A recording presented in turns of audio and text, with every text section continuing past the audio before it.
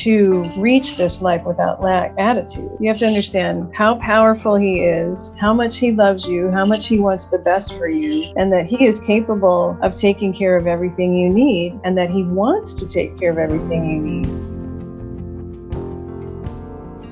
In each decade, there may just be a book or two that will one day be considered a classic. You know, a text that stands the test of time, marching through history, known as a reliable help in the formation of our souls. Last year, I think one of those rare books was published. Many of you already know it, Dallas Willard's Life Without Lack. Picture with me Dallas teaching to a small group of folks he attended church with. These were people he knew and cared about. And what was recorded in an intimate pastoral tone was a series of talks from one of his favorite passages, the 23rd Psalm. Back in an August 2018 episode, I had a special conversation with Becky Heatley Willard about how her and pastor of Dallas and Jane's church, Larry Berthoff, birthed a book from those special talks. This month at the Renovare Book Club, we're beginning to turn our attention to working with this text. And I couldn't pass up the opportunity to take the conversation a little further, this time with Becky and Larry. And they brought with them a short audio clip, an unreleased recording from those lectures. So the content didn't make it into the book, but it's touching and delightful to hear the excitement in Dallas's voice as he marvels at creation. My name is Nathan Foster, and welcome to the Renovare Podcast. Becky, Larry, I am delighted. Well, thank you. It's good to get to talk with you too. Good to be here with you, Nate. So today we get to talk about this book that you two worked together, Dallas book, Life Without Lack. But before we do, I do have to just ask, Larry, you were Dallas and Jane's pastor. What was that like? Well, I had to do a lot of marital counseling with them. No, I'm just kidding. What it was like was, okay, sure, Dallas and Jane, you're sitting out there and I'm preaching, but actually I'm just, for the most part, trying to, I guess, because I had come, I don't know if that's the right way to describe it or not, I'd come strongly under his sway, which is hopefully the same thing as the Spirit's sway. So much of what I was saying, he's probably saying to himself, yeah, I've heard that before. I've said that before. But it was a real privilege. It really was. They were both extremely encouraging. And as anyone who knows them, knows Dallas, the humility, he never thought, I don't remember him ever. And I'm sure there were many times when he could have and should have maybe corrected something that maybe I said in a sermon. I don't remember anything. He never said, didn't I tell you this? And didn't I point out, haven't you been listening? Don't you have ears to hear? Or, but... no, it was, as I say, a great privilege and very thankful for those years. Were you able to be at ease? I mean, I imagine for some people it would be nerve-wracking to be. Was it comfortable for you? Well, it's, I'm at the ripe old age now of 71, and that was a few years ago. So I don't recall really being nervous because of him. Like, oh, Dallas is going to be sitting there listening. I had first gotten to know Dallas in 1976. He came and spoke to a church I was a college director at. And that's when I first met him and heard him and realized I was hearing something quite different than he did a thing on the Sermon on the Mount, a series on the Sermon on the Mount. And by the time I was pastoring, I had known him 5 years and had started to going to USC myself, not to study under Dallas. I was in a different program, but I was real comfortable with him. and he's easy to be comfortable with, right? So I didn't feel that I needed to perform or get it right, or it was just again a pleasure, actually. Yeah, good. Larry, tell us about the context for the Sunday evenings where Dallas was teaching this material that ended up becoming the book. Well, physically, we met in a little private school, and this was upstairs in a little room that held probably, it could have held 30, 40, 50 people, and there was about 30 of us or so, I guess, that would gather together. And he just was going to do this 8-week series on the 23rd Psalm, and he knew most of us. He could look at a person and give their name. In other words, there was a very family feel, as to use Becky's description there, about that little gathering. I think I say this in the preface, but it was an intimate affair, very much so. He would lecture. He would do his kind of formal teaching for about 45 minutes to an hour, and then we'd have Q&A, and it was just a back and forth, and it was glorious. It was just it wasn't just teaching; it was really fellowshipping around the teaching and around the bread he was breaking for us. I don't know if this is just kind of my imagination, but it does feel in the book there's a certain kind of care, a sort of pastoral care in his voice. Is that an accurate description of what it was like in the room? Well, he was clearly concerned that this wasn't just head stuff, that this life without lack was a reality, a real experience that could be entered into by anyone. He knew the personal stories of many of the people in there, their struggles, their doubts, their fears. And that doesn't always come through in the book in terms of content, because he'd make some comments that were, you knew he was speaking to someone there, and I think some of those may have dropped out, but not the general. He really was preaching to where people live. So there was a clear pastoral emphasis and touch, I guess I'd say, to his words. Yeah, I have felt that with so many of the audio series that we have listened to. And the same with Allure of Gentleness that we made into a book out of talks, and just it, it gave me the idea of maybe the whatever series of books we might do from his talks felt like a pastoral series, because his pastor's heart is so evident when he is in a room with these people, and just wanting to share the goodness of the life of Christ with them. That pastoral feel is so commonly evident there. It's really sweet. Now, I'd imagine it's quite a task to take audio recordings and put them into a book. What was that process like for you two? You go first, Becky. You go first. It started with Larry mostly, getting a straight transcript of the talks and then editing from that. But then we started to pull in additional material. If he said, I wish I had more time to talk about this, then we would look up where he did talk about that and pull that information in. We pulled in other of his writings, certainly, or if we had transcription of something that hadn't been published or something, we would bring that in to fill it out, because he would often, as Dallas would do in many contexts, I call them his theological riffs, where he would go off. Something would trigger, and maybe it would be something that he knows someone specifically in the group was wrestling with or struggling with, or he'd had a conversation with about, and he'd go off on that, but it didn't quite fit. So some of those we actually had to say, okay, this is a great thing, but it doesn't really.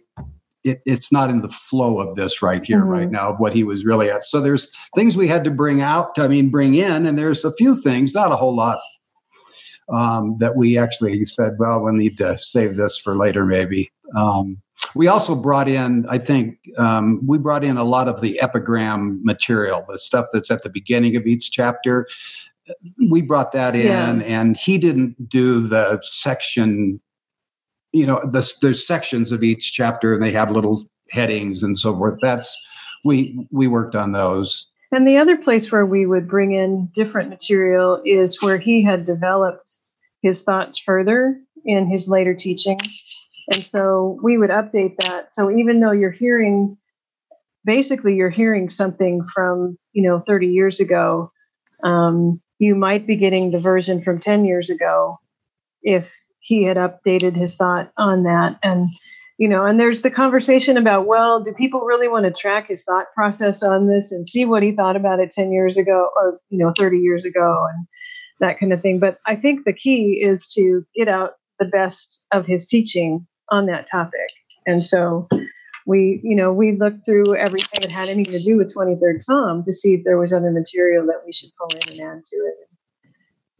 I hope we put it together well, and it seems like it's being well received. People are finding goodness in it.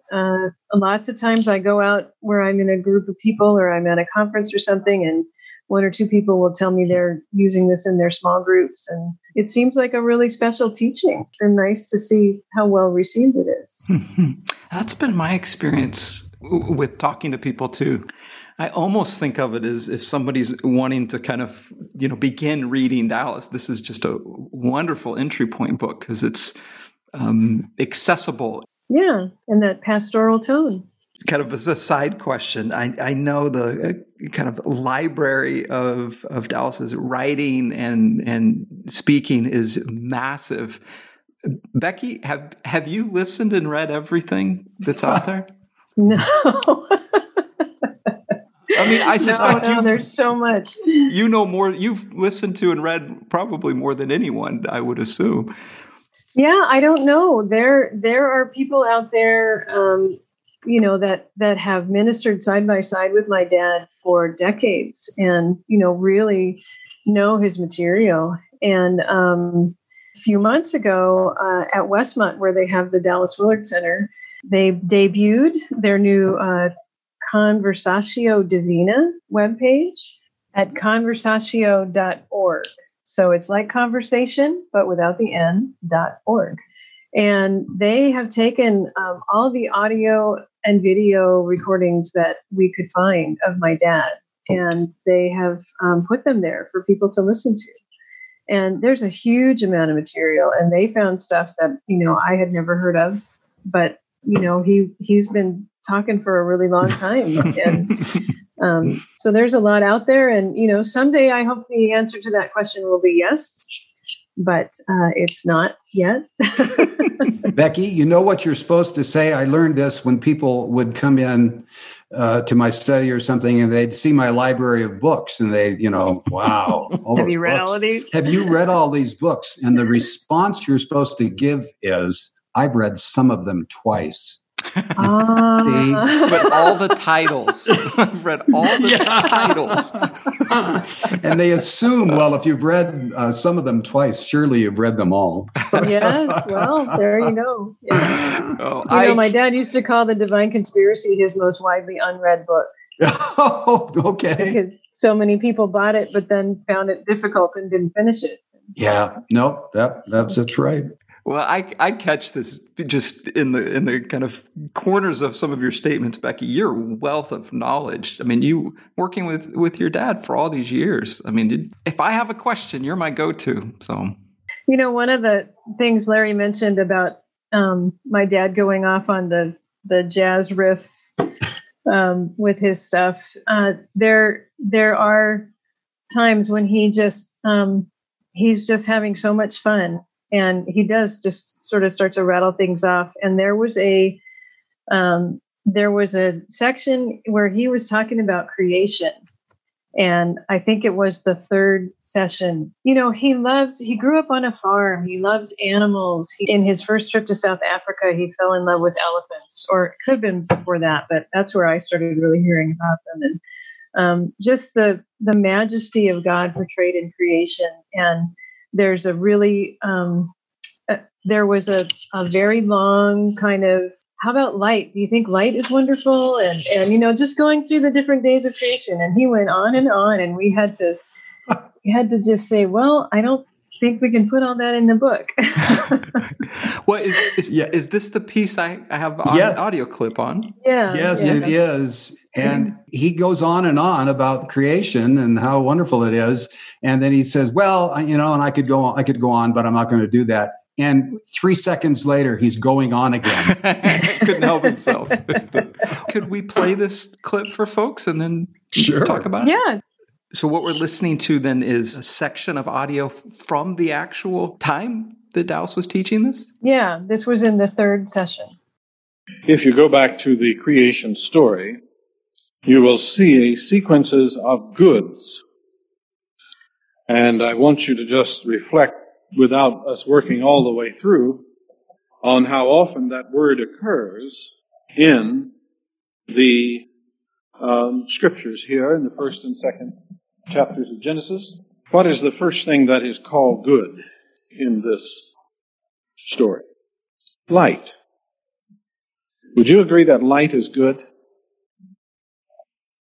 Does everyone agree that light is good? Isn't that interesting that we can all agree on that? Actually, I think light is wonderful. I think it's just wonderful. I think God did so well when He created light, don't you? I think it's one of His better inventions, actually, though the others are very good. But light is just so good. You know, you can almost drink it in with your eyes, can't you? And light isn't something simple. Light is a very complex thing. There are so many kinds of light. And then, of course, in light comes color, doesn't it? And so that's pretty good. Light's good, all right?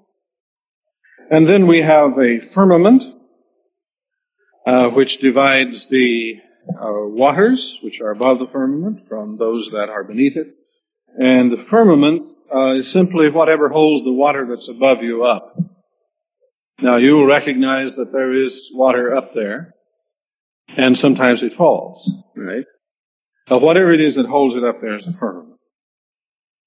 And God divided the waters, and you know, if it wasn't divided, we'd have a hard time, wouldn't we? Rain is good, isn't it? Isn't water good, by the way? You think so? Water's real good, too. And God said, let the waters under the heavens be gathered together, and it was so. And then there's dry land. You like dry land? Does everyone like dry land? I like dry land. Dry land is good, too. Land is good. Water's good. Light's good. We're doing okay, aren't we? Right? Shall we say so far so good? And then what do we have? Well, we have herbs, grass, fruit trees. And guess what? Verse 12. Does anyone here like grass? Fruit trees? They good? They're good, aren't they? Well, I'm not going to carry on in that vein because I hope I've made the point. And now then we go on from vegetables and things of that sort to the sun and the moon. And those are really quite wonderful devices, you know, when you stop to think about them. Does anyone here like the sun? Do you think the sun is good? Sun's good. The moon's good too. I like both of them. Yes. I find myself just agreeing all along here with this. And then we have the living things in verse 20 and following. I like moving creatures. I think other people do. I suspect that's why they have zoos. You have zoos, what do? You go and you look at the moving creatures, don't you? And whales are in here. Those are among my favorites. The only thing I think I could actually improve on here is if it just mentioned elephants. I'm very fond of elephants. I like elephants a lot. I think they are among the really good ones. I love elephants. And verse 25 says, and God saw that it was good. That is good to hear. Good. Yeah. That's a good example of when you're transcribing something into a book. You can't put all that in. You can't. Becky, what is it like for you to hear your dad talk? Oh, it's great. There's I think there's part of me that will always be in denial that he's gone. And so this, just keeps him alive. And as we try to continue sharing what he taught, and trying to get it out there to more people, and especially, finding ways for younger readers to encounter him and just trying to share what we've learned from him. It's really encouraging, I think, for me and our family and the various teams that we're working with, to be able to hear his voice and remember that what we just heard, that joy and that excitement about life in the kingdom and the goodness of God. And so that's a really sweet treasure to be able to have so much of that. I love the other simplicity in that of, do you like light? Do you like water? Do you like dry land? Yeah, these most basic things that a lot of the time we just are oblivious to, right? Light and earth and water, we take it all for granted. And there he is, just delighting in it, in its goodness. It's a wonderful reminder of our need for, what do they call it now? Mindfulness of all the goodness of creation. So, well, I'm a fan of elephants too. They're amazing creatures.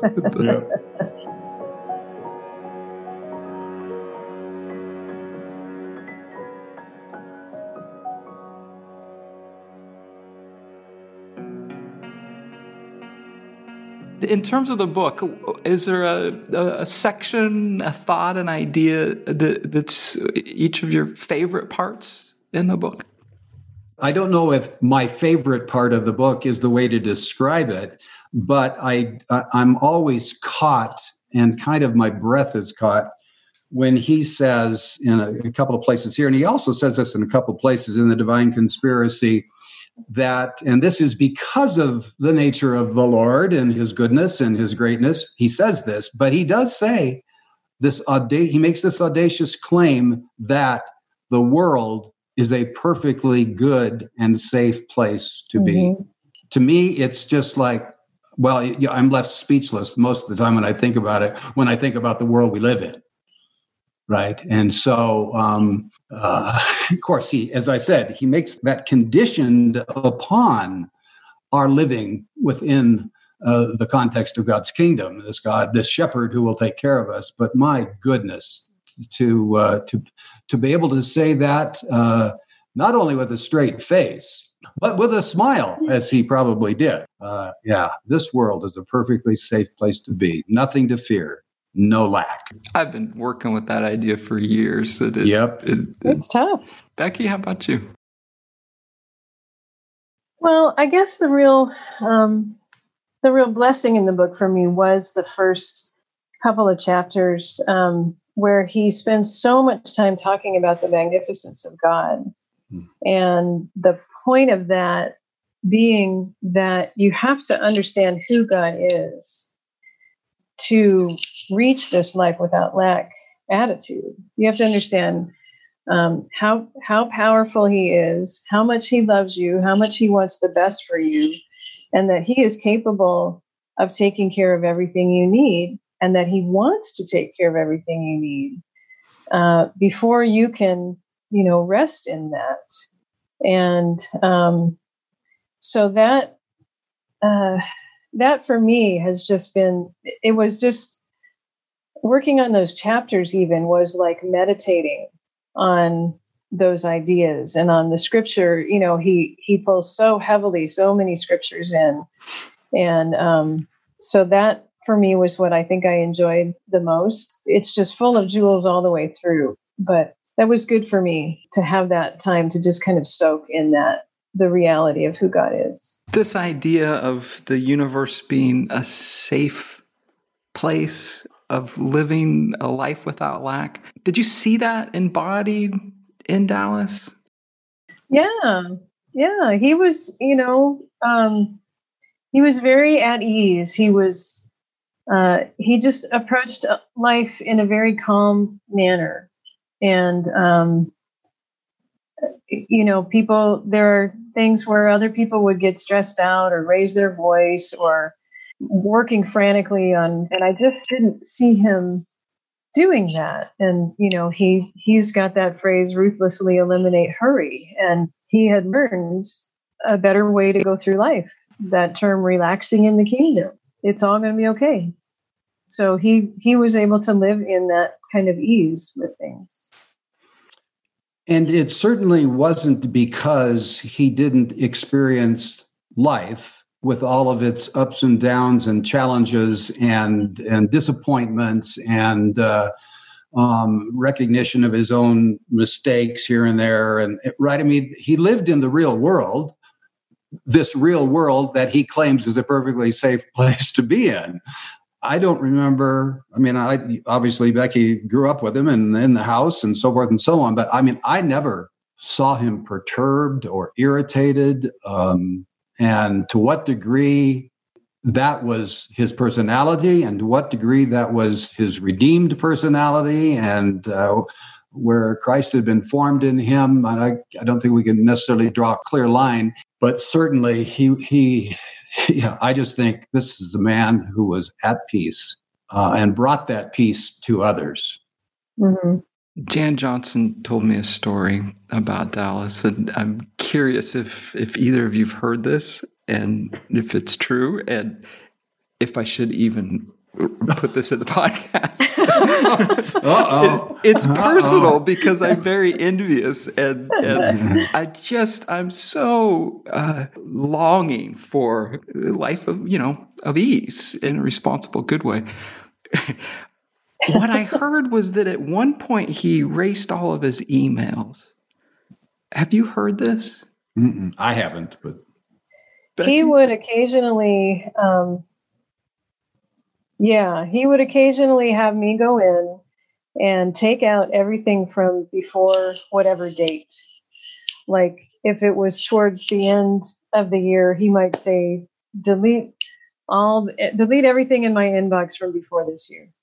so that's what happened to my emails. But his attitude was like, if I haven't dealt with it by now, it's not going to happen. And so let's just get rid of that.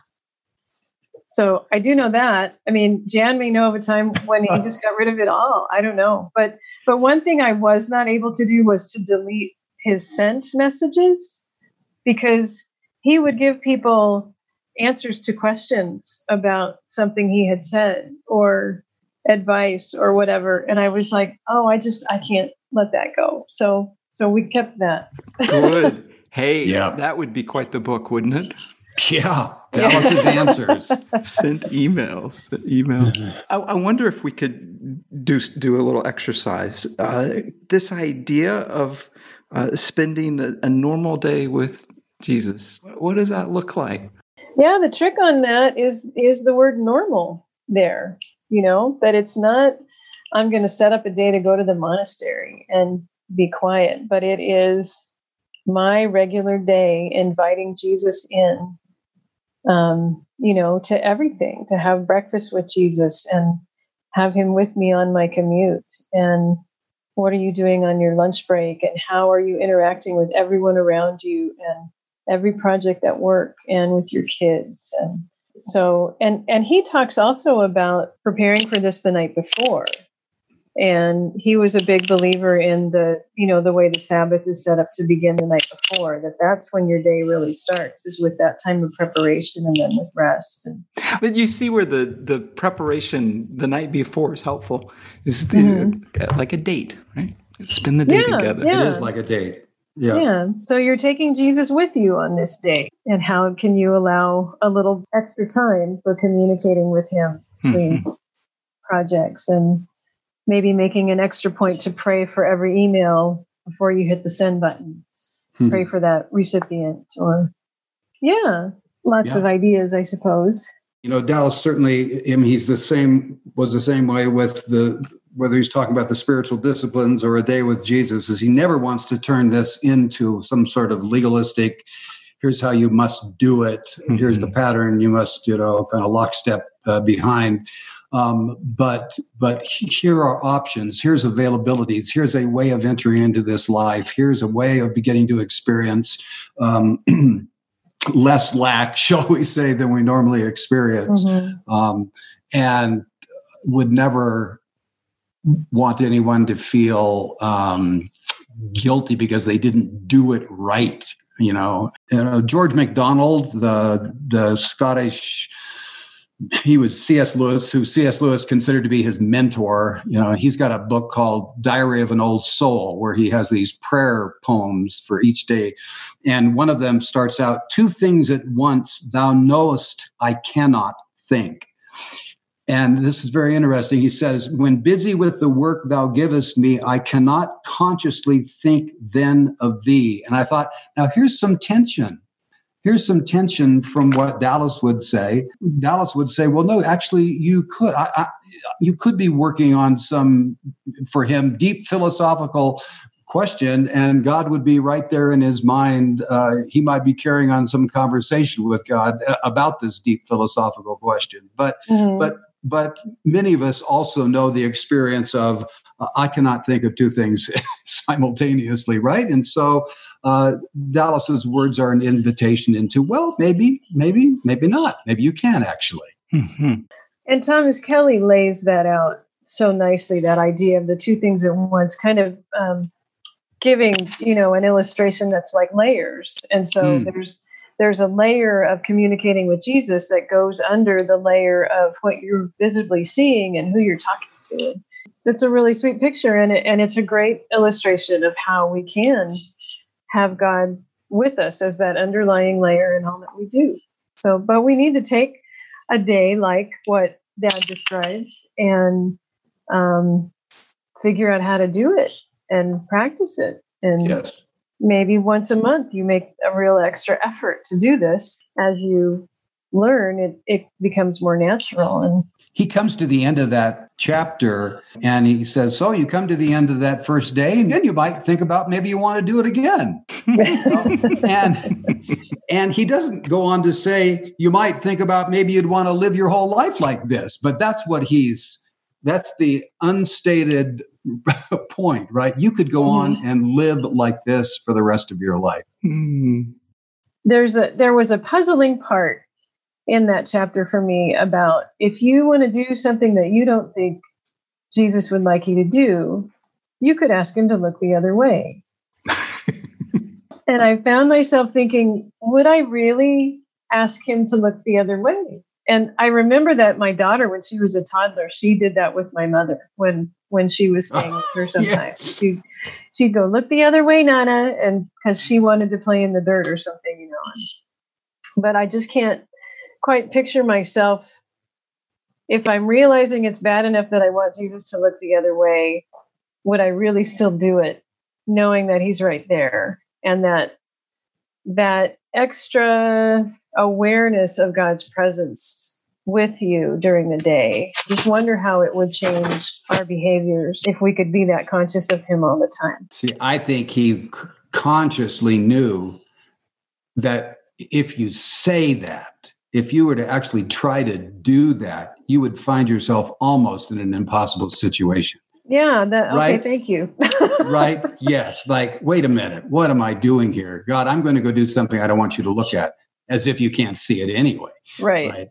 I do think, and I don't know that he says anything like this in the book, but in other conversations I've had with him, and you might know in some other book where he's mentioned it. But if a person who is struggling with, I don't know, some addictive behavior or whatever it might be, the idea of inviting God into the situation that you're struggling with was a counsel that he would give. God's more than happy to enter into your real life with you in all of its mess. I mean, that's the incarnation. So the message of the incarnation. So while I think he's kind of tongue-in-cheek when he says, well, ask God to turn his face away while you do this, on the other side of that is this: God would be more than willing to come into a situation that you're struggling with to help you move forward. So he would recommend I don't know, an alcoholic who always recommend that you try to very intentionally bring Jesus with you, and I can see how that would give you strength to have one less drink than you might otherwise, or something, and let's do that. It spurs on a conversation. Yeah. An honest effort in such begins to reveal some of the needs being met or the motivations. Mm-hmm. Or that's good. Well, I think as paint this picture of living an ordinary day with Jesus, you certainly begin to see how this is a lifetime practice in learning these habits. I'm compelled to go and just be in the goodness of light and water and maybe go learn about elephants. Yeah, absolutely. I am so thankful that the two of you took the time to do this book. It is just, I'm just thrilled it's out there. I think it's such a wonderful, wonderful gift. Are there any more dusty tapes that we might be hearing about? Lots and lots. We're considering, I don't know if I'm allowed to say this, but I'll tell our Renovari family.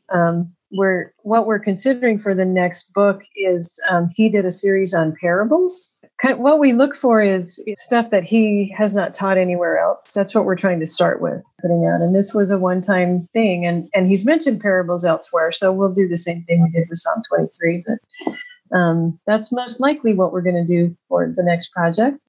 Wonderful. Just quickly before we go, Becky, any pieces with the Dallas Willard Ministries that would be helpful for folks to know? Some of the projects we're working on right now are kind of fun. We are adjusting our website so that it can become a comprehensive database, I guess you might say, for the teaching. So articles and transcriptions of talks and such that you would be able to search there, and wherever he has talked about fasting, that you would be able to come up with all those results. So we're working on that. And Dallas Willard Ministries is considering doing an app with my dad's teaching. And so that's a pricey endeavor. So we're considering that, and what we'd like it to be is something that addresses all of the aspects of the person as described in Renovation of the Heart. So there would be stuff there for your body and your social interactions, along with the usual devotional kinds of things that you might expect. And so we're discussing how we might go about doing that.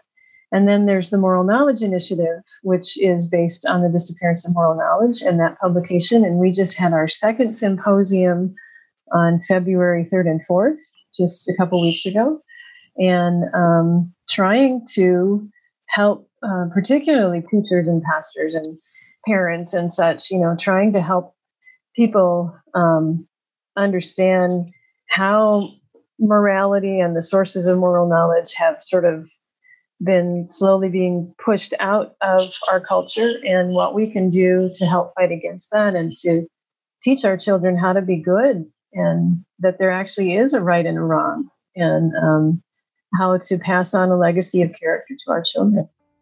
Those are the things I'm most excited about right now that are going on. So thank you for asking. Give folks the website. dwillard.org. Thank you both so much. Yes. Thank you. Well, there you have it. That was just fun. Again, the book is titled Life Without Lack. I believe you can still join us in the book club and receive exclusive podcast and study guides from Becky and Larry. And if you'd like to hear the conversation I had with Becky about the book, it's also about her sharing some special insights about her dad. You can find that in our archives from August of 2018. As always, thanks for listening. Have a great week.